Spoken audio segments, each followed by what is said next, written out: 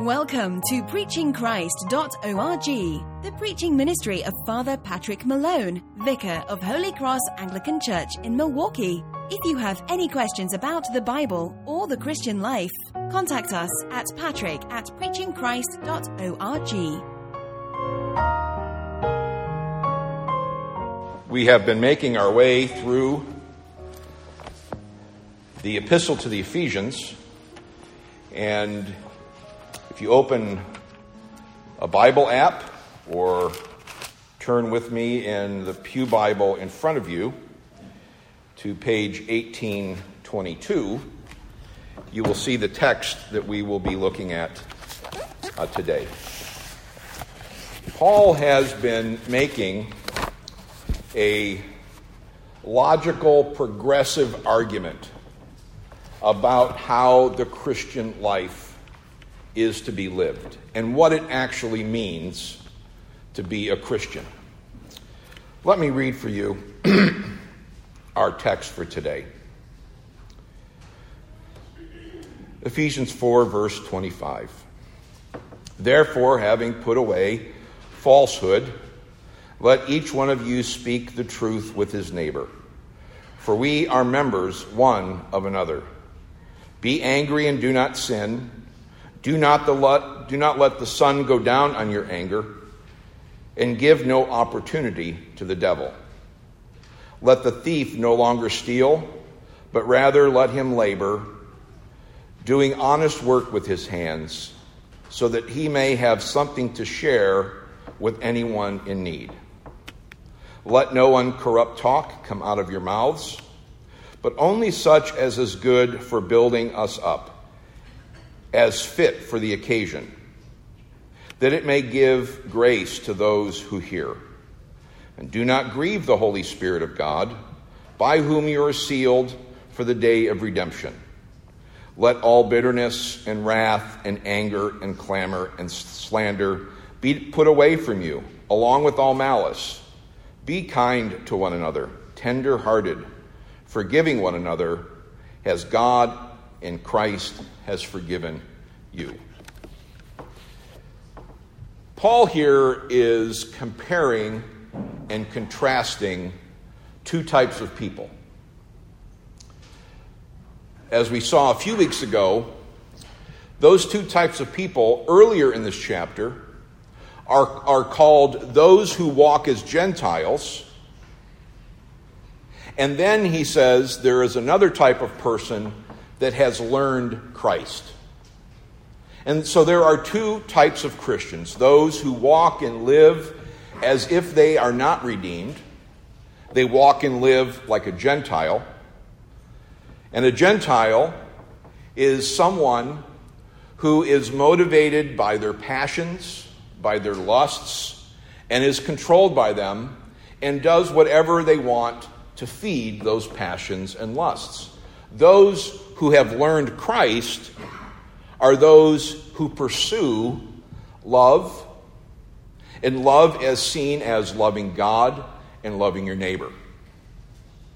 Here Paul uses a very interesting word. And in verse 25 we see that word. Therefore, putting away all falsehood. The word there is pseudo. We've heard that word. It means something that is phony, or something that is putting on a mask, or something that is in a disguise, or something that is saying one thing but acting another way. And so Paul is teaching here that there is a pseudo-self, and then there is the self that each Christian has that we can say is in Christ. There's the pseudo-self, and there's the self that is in Christ. There's the pseudo-person, and there is the person who is in Christ. Neither one of these people are perfect. The person who attempts to live in Christ stumbles and falls, but they immediately go back to Christ for forgiveness, and they're attempting to lead a Christian life. The pseudo-self, or the pseudo-Christian, is the Christian who comes to church on Sundays, but then on Monday through Friday, or Monday through Saturday, none of their family see Christ in him. None of their co-workers see Christ in him. He lives and acts and thinks like the world. I met a Christian one time who was this pseudo-Christian. And he was in sales. And he was a very unethical salesman. Yet he was in church every Sunday. He didn't struggle with the ethics. He just dealt with people like any other worldly salesman would. He was out to make the most money for himself, irregardless of how that affected the person he was selling to. It wasn't his objective to honor the buyer and then make a little money for himself. It was to get as much money out of that person's pocket as much as he could. And so the pseudo-self, notice with me, no longer speaks truth to his neighbor. He sees himself as a sole individual, an island, always seeking to help himself. Not realizing that each Christian, Paul says, is a member of one another. When a person becomes a Christian, they are part of the body of Christ. They are linked through spiritual fiber to each other. And the pseudo-self doesn't recognize and doesn't care about that spiritual fiber that links him to other brothers and sisters in Christ. The pseudo-self doesn't struggle with the truth. They're always looking for ways to fudge. They're always looking for a place to hide their feelings. And they're always looking for a way to be shady. And they never really develop deep relationships. They're living a lie. Because they are not being honest about who they are. They're living a lie, and so they think others are lying. They don't trust others because they know that they are not being trustworthy. A pseudo-self uses the truth to hurt other people. A pseudo-self uses lies to help themselves. As I was preparing for my sermon today, as many of you know, I served in the Presbyterian Church for a number of years. And the Presbyterians have the most precise doctrine of any other church except maybe the Roman Catholic Church. And in what they call their larger catechism, question 144, what are the duties of the ninth commandment? Or we could say, what are the duties of not bearing false witness against your neighbor? What are the duties of those who are truth tellers, in other words? So follow along with me. The duties required in the ninth commandment are the preserving and promoting of truth between each person and the good name of your neighbor as well as your own, appearing and standing for the truth, from the heart, sincerely, freely, clearly, fully speaking the truth, and only the truth, in matters of judgment and justice, and in all other things whatsoever. Having a charitable opinion about your neighbor, loving, desiring, rejoicing in the good of their name. And notice this, covering their infirmities. Fulfilling the ninth commandment, being a truth teller, is to cover the infirmities of your neighbor. Many times people use the truth to wound other people.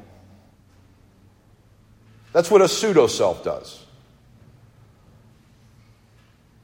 But fulfilling the ninth commandment, not bearing false witness, is actually covering, ignoring your neighbor's infirmities, defending their innocency, receiving a good report, and being unwilling to admit evil. That's what a truth teller does. They're always looking for the truth. They, as Paul tells us in 1 Corinthians 13, they don't keep a list of wrongs. They believe all things, hear all things, love all things. And fundamentally, a person who is a pseudo-person is constantly protecting and promoting themselves. Notice what Paul says as we go along.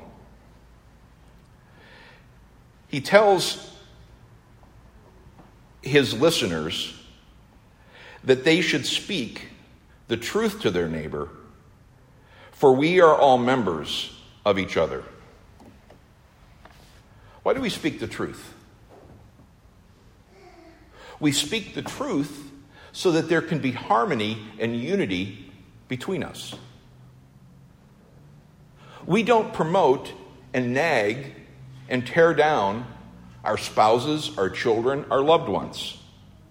We see that I am frail, I am a sinner, I am a recipient of God's grace.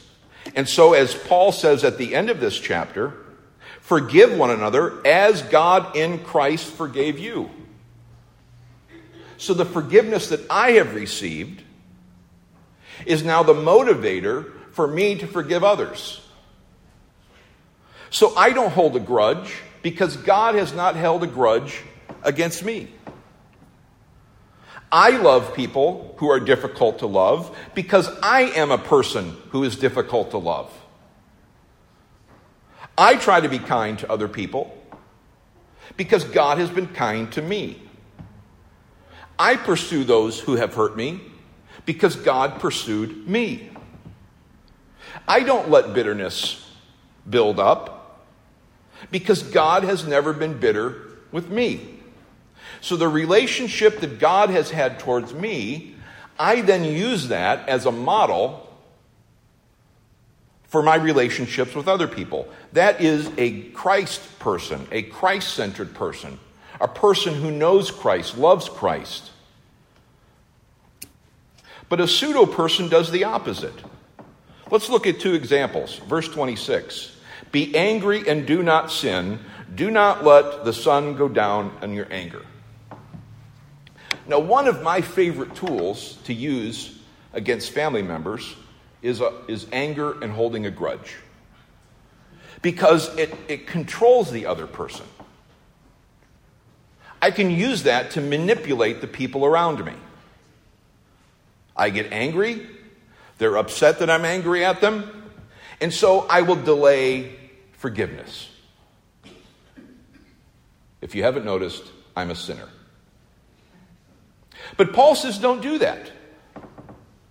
We can be angry, but we should not sin in our anger. And when there is anger, if I'm projecting anger or anger is projected at me, we should not let the sun go down on that anger. And this is a promise that my wife and I made when we were dating. When we knew we were getting married, we made this promise to each other that I was not going to go to sleep until we dealt with the problem. Until I forgave her or she forgave me. She's been doing most of the forgiving these 29 years. Notice how anger can be used to hurt the other person. Paul isn't saying anger is wrong. Jesus got angry.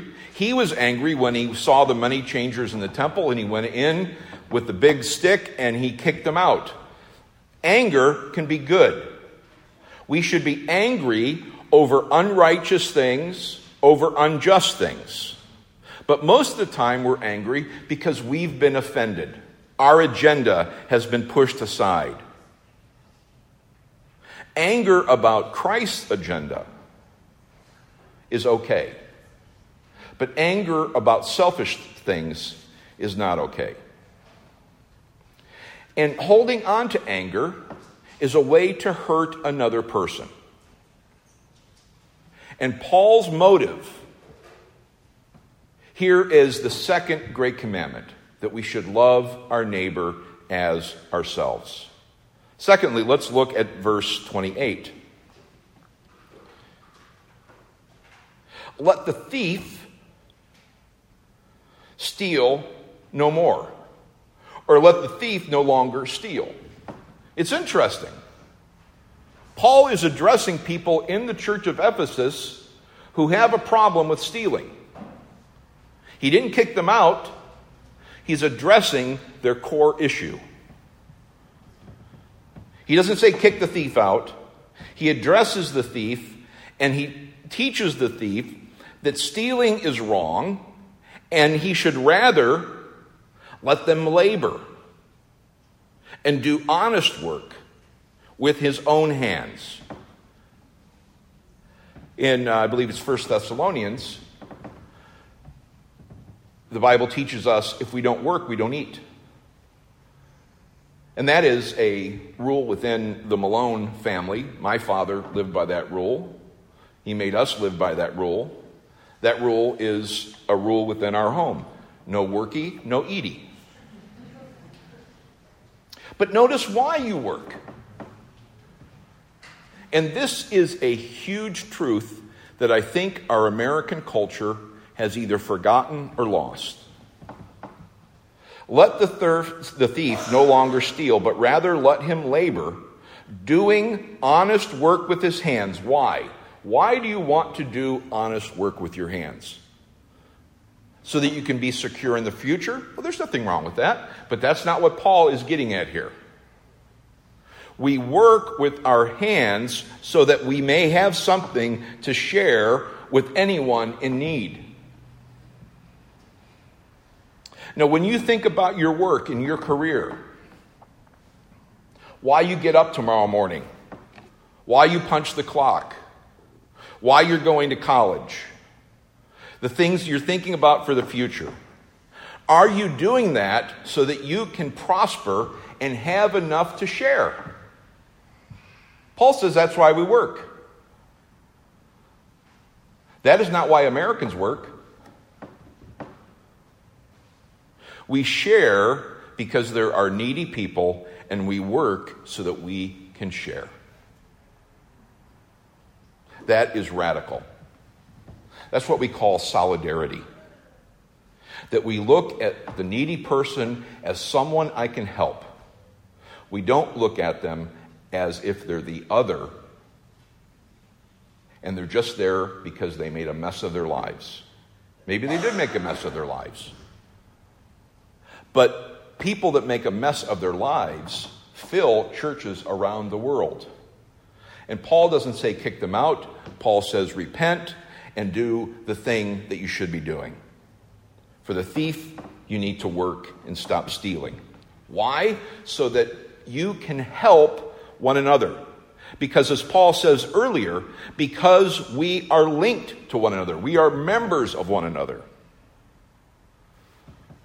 Your gifts and abilities are here in this room because someone else in this room needs those gifts and abilities. You are important to the mission of God. You have gifts that no one else in this room may have. And the reason you're here is so that you can share those gifts with one another. As we put on the new self, as we put on Christ, we're always looking around, looking to help, looking to love. And as Paul says in verse 32, this is a radical verse. Imagine if members of Congress, imagine if our president lived by verse 32. He is the best Christian, by the way. He's told us. And the best Christians are kind to one another, tender-hearted with one another, not plastering things all over the internet when we're hurt, but forgiving one another. Why? Because the best Christians, they know that they are a mess and they need Christ and the forgiveness that is found through him. In the name of the Father, of the Son, and of the Holy Spirit. Amen.